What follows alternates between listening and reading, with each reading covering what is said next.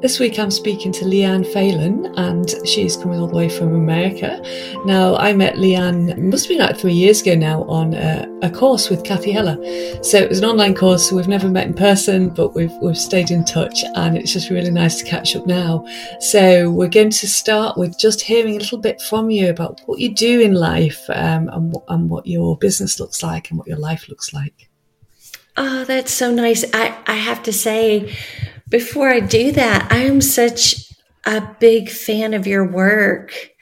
We were in this huge class together. I think there were maybe 300 people.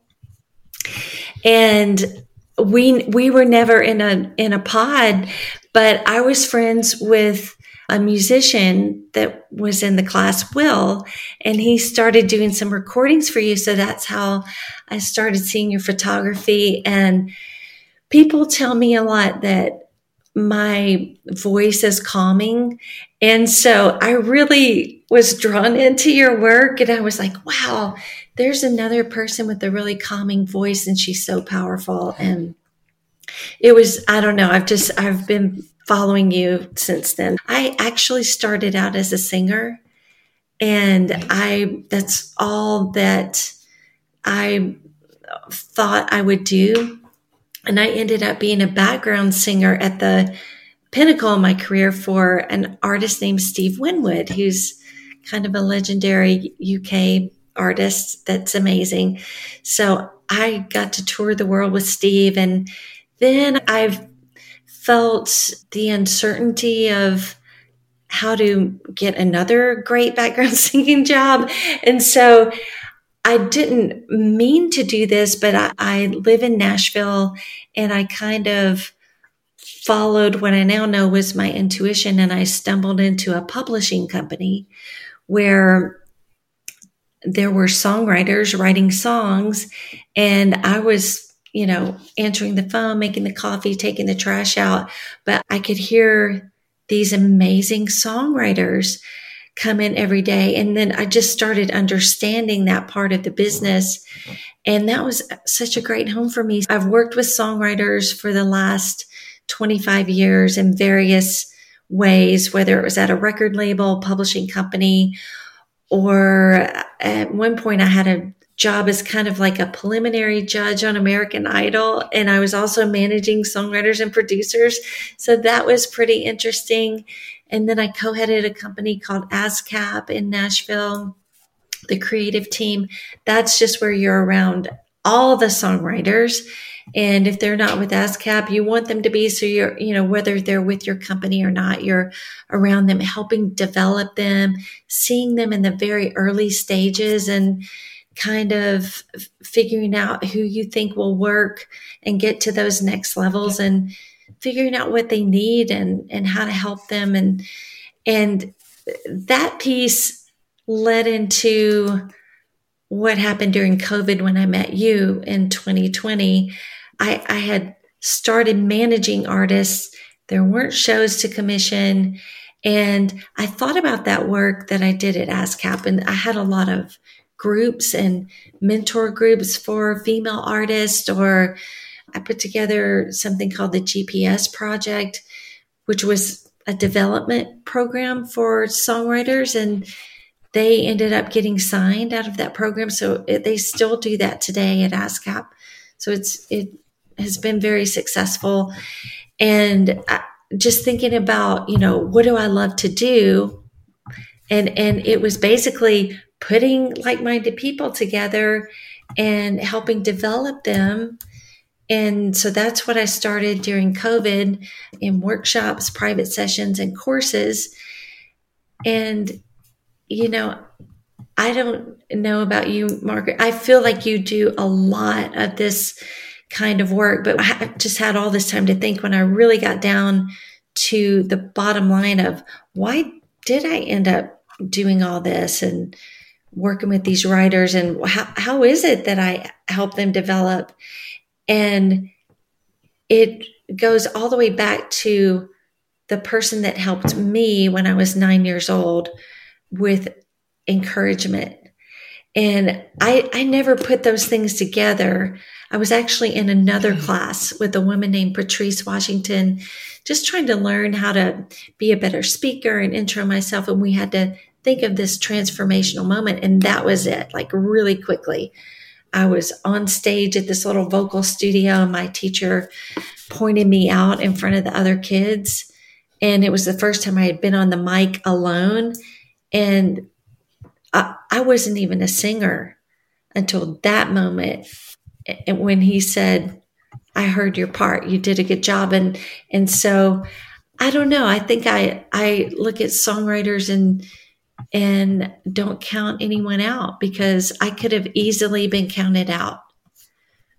So this idea of encouraging people, then, that's where it is then. I think that's maybe where we're very, very similar, is that we both encourage, genuinely encourage people. Like it comes from a genuine place of wanting other people to do well. It doesn't really matter, the creativity encompasses all sorts of things, doesn't it? Photography and art and music I'm particularly interested in, because I think it's so expressive.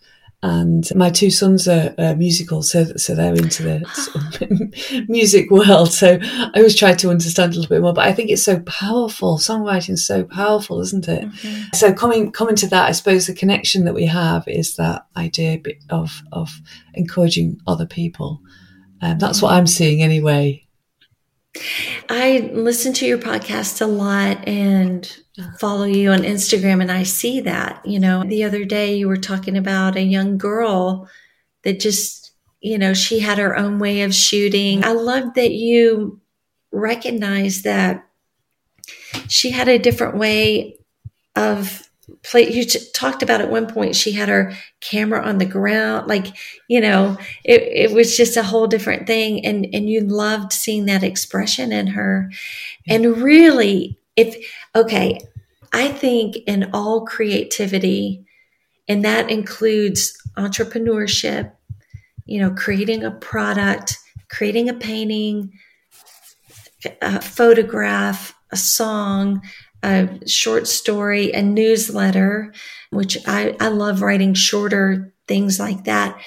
But I think there's a through line in all of it. And I think when you're first learning, or maybe there's some people that don't do this, but a lot of people, when they're learning, they're copying, comparing. Mm-hmm. Oh, this is working and I like that. Yeah. And I'm going to try to sing like that. I had to sing an Aretha Franklin song 5 times a day one summer at a theme park. I would listen to that recording. It was Respect, of all songs. I don't think anyone can emulate Aretha Franklin. And I tried so hard and I just couldn't do it. And I think that's the journey. Like, you try to shoot a photograph like Margaret, or you try to write a song like, I'm going to say, Alan Shamblin. People might not know who he is, but he co-wrote I Can't Make You Love Me with the great Mike Reed. But you want to write a timeless song like that. And finally, after all these guests coming on, I see the pattern. You get frustrated and you just say, I'm going to write what I wanted to in the first place. I'm going to write what I liked in the first place. But what happens is, by emulating all these people, you kind of learn the craft. You learn the craft, and then you bring your voice to it. You finally get the courage to bring your voice. And I think that's where most people find their version of success creatively. Yeah, it does. I'm running like a 3-month thing monthly. We have a monthly theme, a 3-month course, Finding Your Voice, in my membership program. So so we're sort of halfway through it just now, and it's something that I've taught before actually, but I think I'm always wanting to explore more with other people. But what you're saying absolutely concurs with my thoughts about, and it's such a big topic, isn't it? Because doesn't everybody want to do that? You want to be your own an expression of your own self, don't you? You can't, as you say, you can't be.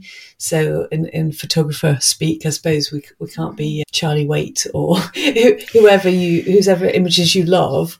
You can't be that person because you aren't that person. But in order to get to that place of finding your own thing, you have this learning process, don't you? So therefore, looking and observing and watching other artists is a way through, but it's not the end goal, is it? But I love the way that you said it lets you learn your craft. Yeah. I mean, one thing that's really helpful for songwriters is to like take the songs you like and physically just write down the lyric. Like it, you get inside of it a little bit more.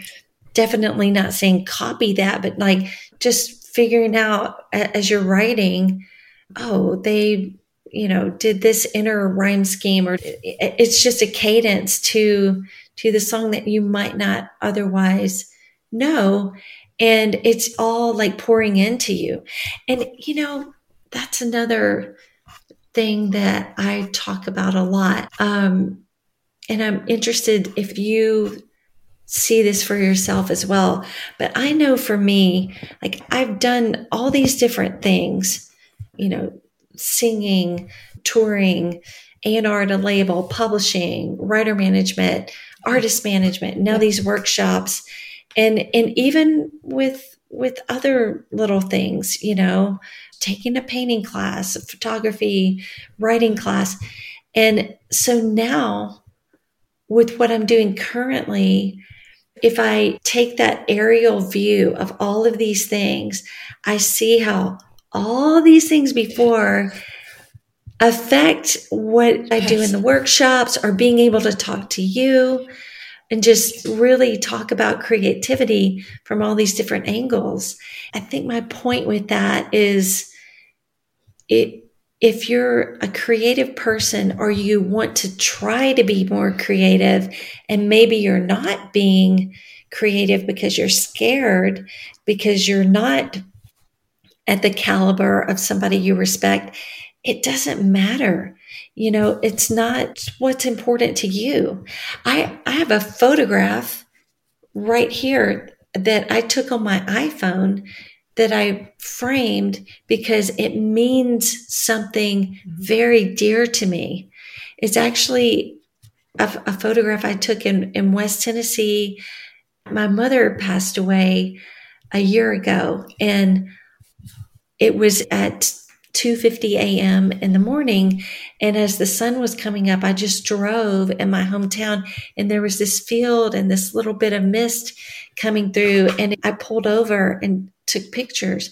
And so to me, that is success for me as a photographer. And I don't shoot every day. You know what I mean? I just saw an article about Taylor Swift.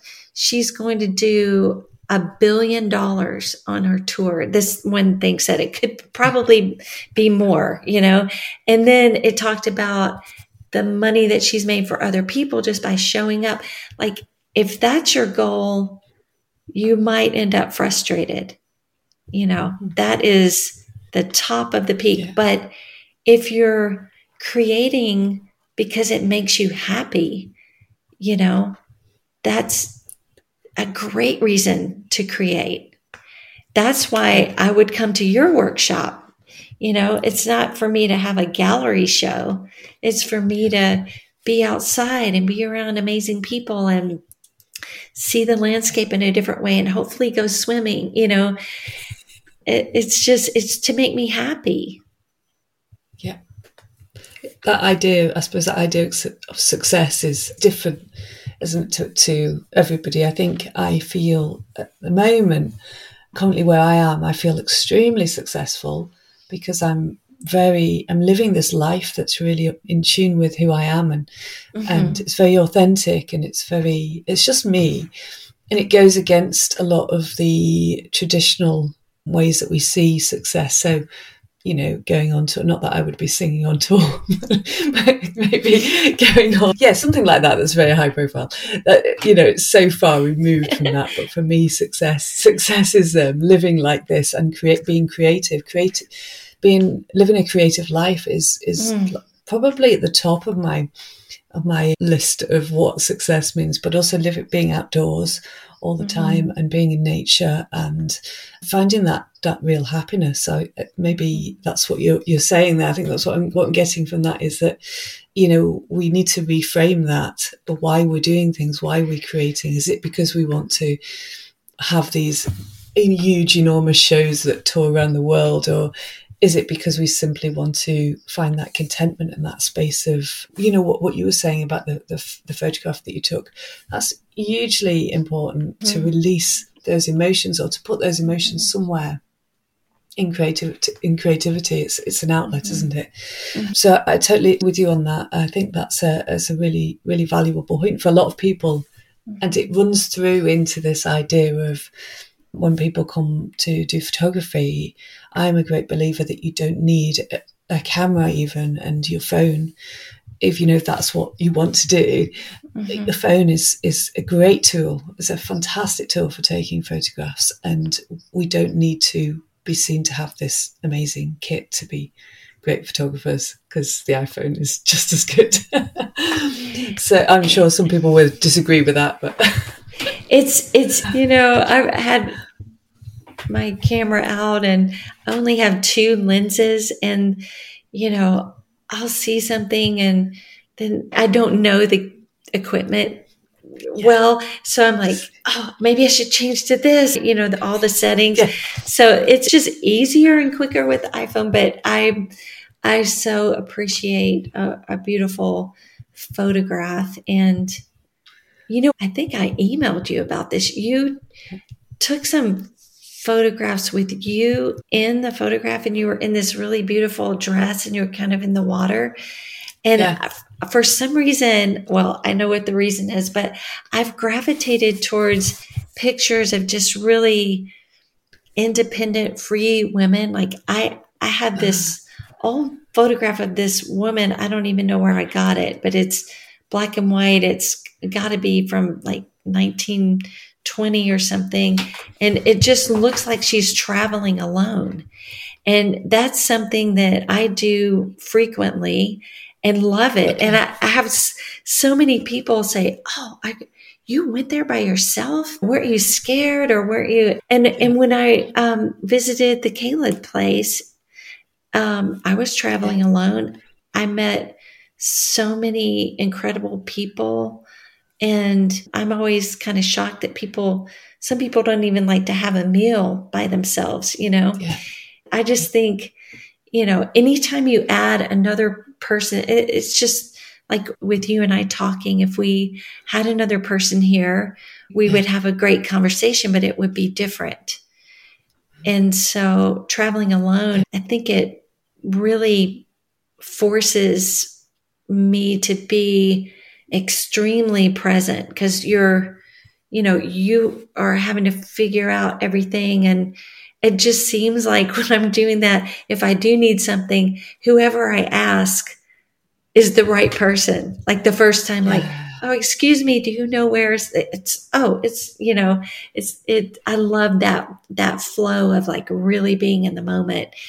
And there's no better time to do that than when you're traveling alone and exploring like that. It's wonderful. I think it's a really, really good point, that, because it would be nice to encourage other women to travel alone, because I think it's something that maybe not everybody does. I think more and more people will be doing it now, but it allows this sort of openness, doesn't it? That you're open to meeting new people, but also I think to do it, you have to sort of sit very comfortably with yourself. So you have this sort of self-awareness and this knowledge that you can face yourself almost. It's like that thing of that one of the most uncomfortable things that we can do these days is to sit in silence for 30 minutes. and amazingly enough, so many people can't do that. Now, I love doing that, I think, and I need quite a lot of time. I need a lot of downtime. I need a lot of time alone. And traveling alone is one of those things that, I don't know, it just makes you feel, I suppose, powerful is what you I was going to say that. Yeah. There's a power in it. That is exactly the word, you know?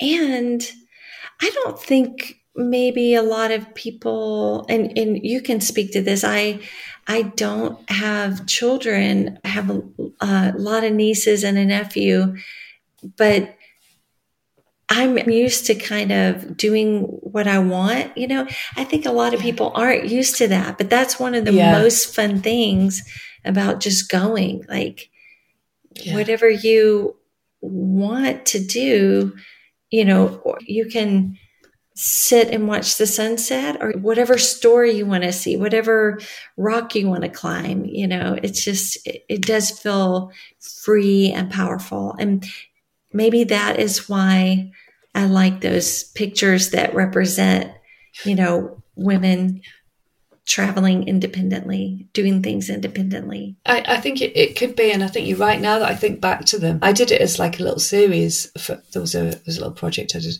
but then I carried on doing it when I was in Harris, because I sort of felt like that felt more like home. I'm glad you brought that up, because I think I might carry that on, because it did feel very strong, and I really, really enjoyed doing them. There was something about the connection with the landscape, and also something, a lot of people shy away from photographing themselves because, well, they don't like the look of themselves, or whatever it is. Not many people. I photograph a lot of portraits and whatnot. Not many people come to me and say, "I love getting photographed." Most people have things about themselves that, like, "Oh, please, I'm a bit worried about this." So to put yourself in front of the camera, it's quite a good thing to do. And I think what's running through my head here is that all the things you're talking about, you're doing, are all the things that allow growth, and they allow creativity to come through, definitely. Because I can see you when you're saying, "Oh, I'm going to go and travel alone, and I'm going to go to this place," and when you were wanting to come to one of the retreats. But to do that and to come on a retreat by yourself, it opens up this world of possibilities, because the other people there, usually other women that are traveling alone, are so full of these beautiful, usually creative and powerful, and then you bring them together in this space, and then these friendships are made. And that is just a great thing. And so much so that I do that, I tend to do once a year. I'll take something where I'm alone, but I'll meet other people, because as much as I like being alone, I think the power of connection with the right type of people, and the right type of people go on retreats. For me, it's just incredible, and it opens up a whole new world. It really does. May 2022. And I'm laughing because this was such a fluke that I was even there, because I was on this email list for Sherry Salata, and this email, mass email came out. Go to Tuscany with Sherry. And I was just like scrolling through my email, and I was like, I'm in. I wrote back to the email, I'm in. So I ended up going on that trip, traveled alone there. And then I met 18 or 20 women.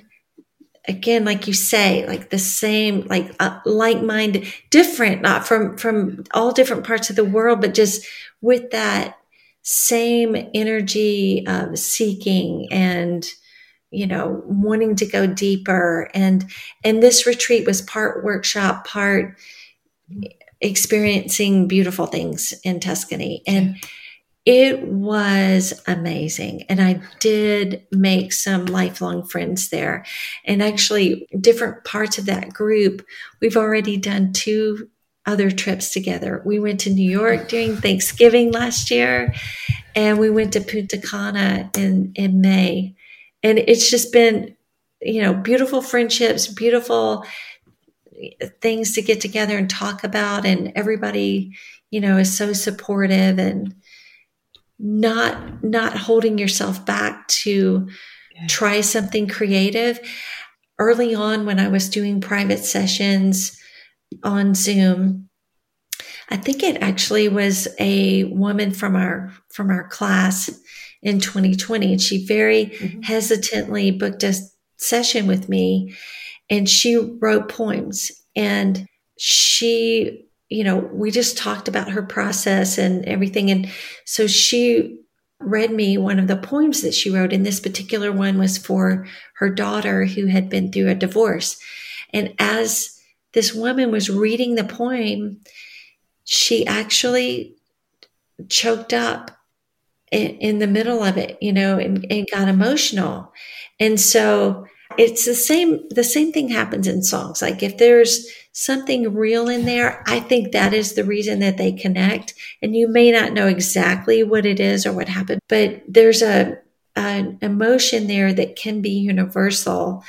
So when she did that, and she doesn't see herself, that's part of what you and I do. Like we're showing people what we see. And so I wanted her to see how powerful her poem was. So I asked her to wait, and I went, and in another room, I have a poem framed that this guy on the street in Asheville, North Carolina, just had a little sign up like, you could pay him whatever and he would write a poem for you. So I gave him the topic of redbirds. He wrote this gorgeous poem.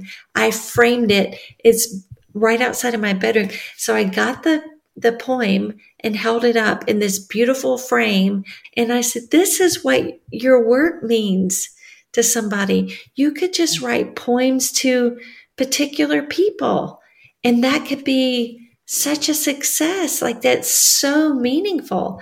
I spent $100 putting this up where I could see it every day.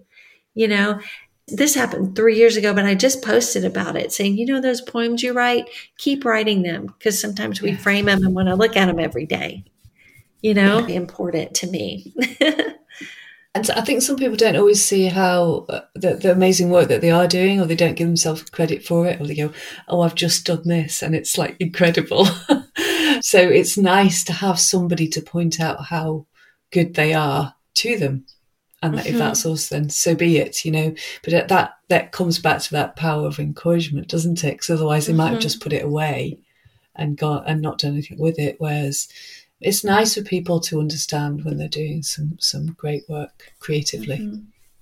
Well, even David Lynch said, if you're just doing a sketch after your work day and you work on it and you sit back and you like it, and that makes you a happier person, and you can go into your job the next day just having done something fun the night before that you enjoyed. I mean, I think almost gets over into the mental wellness space. Like what helps you feel better, and definitely for you, being outside, being creative outside, wow, soaking in the vitamins from the sun and just feeling the water, and it's so nourishing in so many ways. It leads you there, doesn't it? A lot of people have been coming to visit lately, and they've said, oh wow, you've got such a suntan. Where have you been? And actually I did go to Italy in June, but it wasn't sunny. The suntans come from being out every single day that's been sunny. So I made a little vow to myself, we don't get as much sun as maybe you do. If it's sunny, I'm going to be outside, and I'm not going to be at the computer this summer. And I've done it. So I've literally been outside every time it's sunny. And it's been amazing because it's just good for me, and knowing what's good for you is really important. And that sort of wellness overlaps the creativity, because I've also known that being creative, whatever form, it is good for me. So I wanted to actually just bring up something that you said earlier, because you might have a little insight into this, because it's something I'm exploring at the moment. And it's that idea of being creative in different forms. So I think you said it, you turn around and you realise that it's been the structure, it's built up the past to where we are now. I understand what you're saying there, and I sort of feel that about my photography. My photography has been such a big part of my life for 20, 25 years, maybe longer.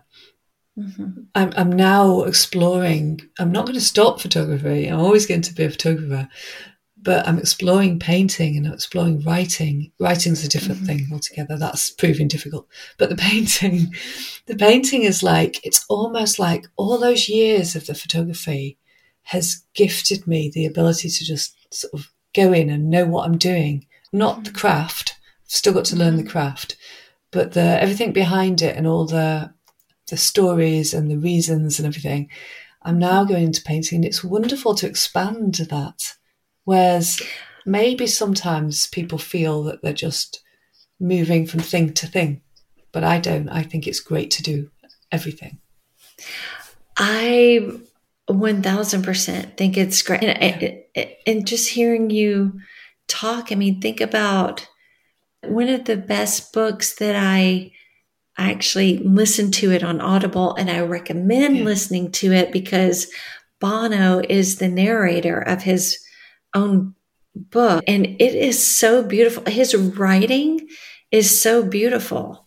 And some people may think writing songs and writing a book, like, oh, everybody could do it. No, I don't think that you could, but I think his book is amazing. So that's a different form of art, you know, for him. Yeah. And I think there are a lot of people that like to just express their creativity in a lot of different ways. I love to write, and that's the most challenging thing for me. Mm-hmm. I think that's why I will write, you know, my newsletters or blogs and try to like form a complete idea. I overwrite, and I think it's hard to edit yourself in those situations. Yeah. I think painting is a little more freeing. Because now that you're saying that, I did see a painting that you posted on your Instagram that was kind of more of an abstract, and that feels very free to me. You know, I've gotten into oil painting as well. When I paint, I have no idea what I'm doing. Even when, you know, if there's like a still thing, if I'm in a class and you're supposed to do this exact thing, I've done an okay job of it. And then I'm like, I don't know how I even did that. You know, it's still this elusive thing, but it's just any form of being creative is interesting to me. You know, I would try just about anything. I would try to sew if I had an opportunity. You know, I think it could just enhance you. There was an artist that had kind of, you know, burnt out and was just taking a break, stepping back from it. And what I remember of the story is his kid had a bike, and she wanted a different color bike or something. So he painted it and kind of decorated it or whatever. So she had this really cool, unique bike. And then so a couple other kids came up and they were like, hey, can you paint my bike? And so he ended up like just painting all these bikes for these kids. That I'm so sorry, I don't remember where I heard that or whatever, but I thought that was so cool. And there's another lesson in that. You never know what's going to open up for you in your creativity. Yeah. And so I think, you know, for me, that's what I'm following right now. I'm just kind of going down this workshop path and a little speaking and a little this, a little that. Like, I know deep down that these are the things I'm supposed to be doing. And part of life is uncertainty. Definitely part of being a creative is uncertainty. This is a conversation that nobody talks about, and I wonder what you think about this. Inevitably, we can be creative and do all of these fun things, but we do have to, you know, maybe buy a new computer, and we have to keep the lights on. You know, there is a commerce aspect to this, and I think that trips a lot of people up. You know, Elizabeth Gilbert said in her books and seminars, she's not saying go quit your job and do this. She's kind of more of like integrate this into your life and make it work for you. How do you reconcile the commerce of your creative essence? It's something that not many people talk about. I spoke to Eric Hemion, and he is a musician. It was a conversation around a little bit of touching on this. How do you balance that, the need to earn and the art?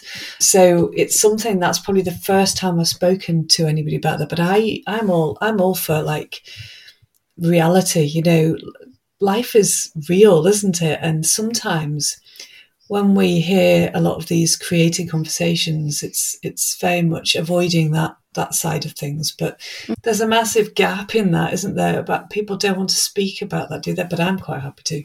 So my photography was born, the business was born out of the need to earn. So, and it sustained us whilst the kids were growing up. So I had two boys and I was supporting them myself. So I was supporting these children who ate a lot over the years and wore lots of shoes. I supported them for, you know, well, they've gone now. So I supported them through the photography for so many years that it's always a balance. I've got a deep love of photography and creativity, and it started to become a bit more, I needed to have more of that creative side. The weddings were the supporting part, so they were the day job almost. Mm-hmm. And that sort of wore me down after sort of 15 years of that, it started to wear down, and I needed more outlet. So I went into landscape photography, and this is where my landscape business grew from, actually, from a deep love of wanting to photograph the landscape. And all the while I was doing it just for myself. And then I thought, well, okay, I'll create a business from it. And people would say, actually, if you create a business from it, you're not going to love it so much. And that's nonsense, because people say a lot of things, don't they? And a lot of things you just got to go with your intuition. You've got to go with your gut. And it's like, well, actually, I'm going to do this. I do think that now I'm needing more. And I wonder whether it's my nature, because I'm noticing this about myself. I kind of master something, and then I need to learn something else. And I'll carry on doing the thing that I've mastered because I love it. But I have this need, this sort of urge to learn a new craft, to keep fresh and to keep creative. So I'm just, you know, thinking through this idea of this, the balance at the moment now is that I've continuing, obviously my business is a massive part, that's really important, and I've got all these things going on. The workshops and the retreats are forming and evolving now. And then I created the festival, which was a new thing, because that was a challenge. I was like, that's a challenge, I can do that. And then I go on to the next thing, and I'll keep those things going, and I'll just build and build. So it's interesting. I don't know whether that answered a question. It did. I think, you know, I have friends that are really talented at things, and it's not for everybody to try to make a living from their creativity. And some people do think, oh, this is my hobby, I don't want to turn it into something I have to do. I don't know where that came from either, because I think that sounds like a beautiful life to me. You know, turn your hobby into your main thing and make a living from it. You made a business out of something that you love to do, and then that need to maybe express yourself a little bit different way without the confines of that. You know, you're just a truly creative person, and that's kind of what you did. But it is interesting to me that when you did it for yourself, it opened up in a new way. And I'm kind of seeing that too. Like, I would say I created a business for myself with something that I really enjoyed, which is, you know, I looked at my career and thought, oh, all these groups that I worked with at ASCAP, you know, and helping people in this way is something that I really loved. And I had a desire to do a creative retreat. My mother actually reminded me of that. Like, what about that idea? But I thought I had to buy land and build these little cabins and have a thing. So it was just a far off dream, because that would take a lot of money. But during COVID, I could just do that on Zoom and meet people from around the world. I'm still loving that.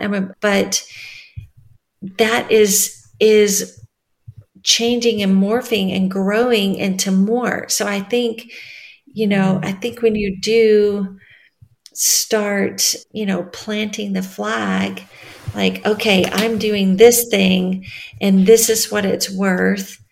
And that's the hard part, I think, for a lot of people, charging for something that you've always loved to do, or that you know, when it's one-on-one, Yeah. like, okay, you pay me for, Yeah. an hour session, but then you forget, like, oh, I've had my entire life in the field of music, and I've had, I have Yeah. all these different perspectives that can help you. I think if you can get past that and start in a way that makes sense, and then be open to the pivot of that. My friend Patrice Washington, that I took that class from, she says purpose evolves, and I love that so much. And then when I apply that to my world, my passion has evolved. My Yeah. passion Yeah. was for singing, then it was for being a publisher and helping songwriters, and now it's like being this workshop leader and speaking and doing a podcast with you. So it's almost like a full circle thing, because I was in front of the camera, then I was way behind the camera. Like when you're a manager and you're all this, like or I basically felt like a ninja. Like I would dress in black and just kind of try to be out of sight on a red carpet with an artist or something, while their focus is all Yeah. on someone else's career. And then now it's kind of coming full circle, where you're kind of back with some of the talents and desires you might have had starting out. Oh, that's kind of Yeah. interesting. Think about, who were you in the beginning? What did you like when you were 6 years Yeah. old? Who were Yeah. you? Who were you at 6, Yes. Margaret? Who was I at 6? Yeah. Well, I know, because I've done a lot of exploration on this, and I think it's really, really important for people to do this, to go back to that child and to go, well, what did you love doing? And the thing for me was the beaches in Holland, where I went on holiday every year to these Dutch beaches where my gran lived. My gran lived on the coast. And that freedom, that happiness, being by the waves and the sea, that just it's informed my whole life. My whole life has come from that. It's sort of Oh, like, that's yeah, amazing. isn't it? Yeah, it took me a while I only realised that when I was 45. I was like, how did it take me so long to find that connection? But if you can find that connection, and then everything slots into place, and then coming back to live here now, where I am in Harris by the sea, that's the sort of whole circle for me. That's why I feel so content and successful, I suppose. Yeah, which is interesting. Oh my gosh, I love Yeah. that. That sounds like a movie, being 6 years old on the beaches of Holland. I had this epiphany during COVID, because I was one of the people Yeah. that, like, I loved being here in my house, and I was not bored at all. Like we were doing that I was Yeah. doing all this creative stuff. And so I think back as a kid, I had brothers, but I could play by Yeah. myself. I journaled. I, practiced singing with just a little tape recorder in the basement. I didn't realize what an introvert I was. Yeah, it's just this full Yeah. circle. It's Yeah. not as Circle. romantic Yeah. and dreamy as the beaches of No. Holland. I don't want to Oh, be I don't back know. in a dark basement with a tape recorder. It's the feeling, the creative, Yeah. being inside my own head, like trying to express myself. Yeah. So, So important to know yourself like that, though, as you said. I can just picture that, everything you said about yourself there. You're doing it now, aren't you? You're living that. And actually, you can almost go back to that time and go a little bit deeper. This is quite interesting. I've just come up with this. I'll tell you what I'm thinking. If I you went can't back to wait. that time, what else were you doing? What were the other things that you were doing? And then because I was thinking there, the beaches of Holland, yeah, but also when I got back at night, I'd sit drawing and painting, and that's what I'd be doing all the time. So maybe if you could, the other things, it doesn't have to be one thing, does it? It can be all of those things. When you said those points for yourself, I wonder if you could go back and then you go, well, that's it. That's what's going to fit. Easy way of doing it, isn't it? Yeah. And another thing that I did as a kid, it's like I would just see something that I wanted to do, and I would just hit the mark. You know what I mean? I just Yeah. made it happen. So I that's can kind of see that in you now. wonder, You know, I wonder if everybody who's listening can sort of do that. It's not an easy thing to do, but I think that most people can. You can look back and you'll find something that informs the way that you're living to this day. And hopefully, because I know it isn't always as easy or as happy as we've just outlined it, but hopefully there'll be some joy that you had when you were small, some interest that you had, or something that you always did. It doesn't have to be happiness, but it could be like, I don't know, maybe you had an interest in tractors, and now you want to become an engineer. That's just for an example. There's usually something that you have an interest when you're a child, and it comes, or it wants to come out when you're a lot older. I mean, I'm not a psychologist or qualified in any way. This is just observation of the years of teaching people. Well, okay, can I add one more thing? It might be something that you got dismissed, maybe you attempted that and you were made fun of or something like that. And so you just dropped it. That happened to me with painting. It was something I thought I could do, and my mom painted, and I got into her paints, and I thought, I'm just going to paint a flower, and the stem of the flower just started expanding and expanding, and it looked more like a tree trunk, and it was not good. And I had a friend come up, and the painting was still up there, and the friend came over, and I said, I painted that. And at the time I was like maybe 20. And he said, how old were you? And it was so embarrassing to me that I never painted again until a few years ago for my birthday. I thought, I do want to paint. I'm going to take a class. I want to paint another class.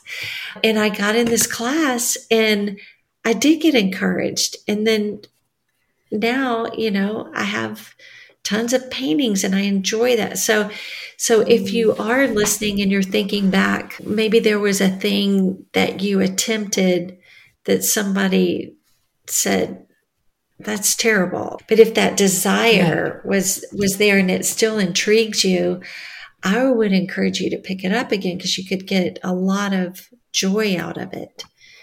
And for me, like, painting's not something that I, selling, or I've sold one painting and it cost me more to ship it than than I got paid for it. And so, it's not for that reason. It's just, I really enjoy it, and it may lead you to something else if you try that thing that you were interested in. Absolutely. I think that those two things, just to link those two things together, I think that you're absolutely right. There's often a time where we've got this intuitive, this instinct when we're children, that this is what we love. I'm just going to love, we're going to do this, and I love doing it, and actually that's all I want to do. And this instinct in us is beaten out of us at some point, and that's usually by, I don't like to say teachers, because teachers can be wonderful, can go either way, but peers or teachers or parents, it could be just a slight comment that just really hurts us, or it could be just like society's norms that kind of, as we get older, it's not what you do and it doesn't fit in anymore. It gets beaten out of us. And then usually when we get to around about 35, we start to go, hang on a minute. No, actually, I didn't need to be listening to all of this. And you manage to override it somehow. Hopefully you do, because otherwise it's just a shame. It lives there, kind of repressed. But I think that I remember somebody saying that they've realized they'd spent their life unlearning their intuition. So that's quite interesting, isn't it? So those two things go hand in hand, and same for me. Same thing happened for me with painting. Same thing happened with me for photography. So I had a good 10 gap in photography, and then I've had quite a lot more years, I'm not going to count them, gap in art, in painting. So I'm only just coming back to it now, and I'm nearly 50 now. So I think it's really good to consider those things, for people to think about those things that they feel like intuitively want to do, think about things why they're not, and work through it and then realize actually just do it if you want to do it and it feels right, just do it. People now can find role models so easily online. Yeah. And we didn't have that as much, growing up pre-internet. And then thank goodness it came into our lives, relatively early, but not as a kid, and I think that's why there are more kids and that, want to be musicians and songwriters and, because they can see all that on YouTube. But, it's funny, while we're talking, I have all these journals and stuff around me, and I always have a security blanket of a journal, like in case I need to write something down. But this kind of works for a conversation. This just says, quit waiting for permission. So that's kind of, put a little bookend on that topic. Perfect. Quit waiting for permission. Just go do it. I love it. That's brilliant. Oh, we'll end the conversation there. It's just been lovely to catch up with you, and I'm sure we'll catch up again at some point. But thank you for joining me. I would love that so much, and this has been just incredible. Thank you.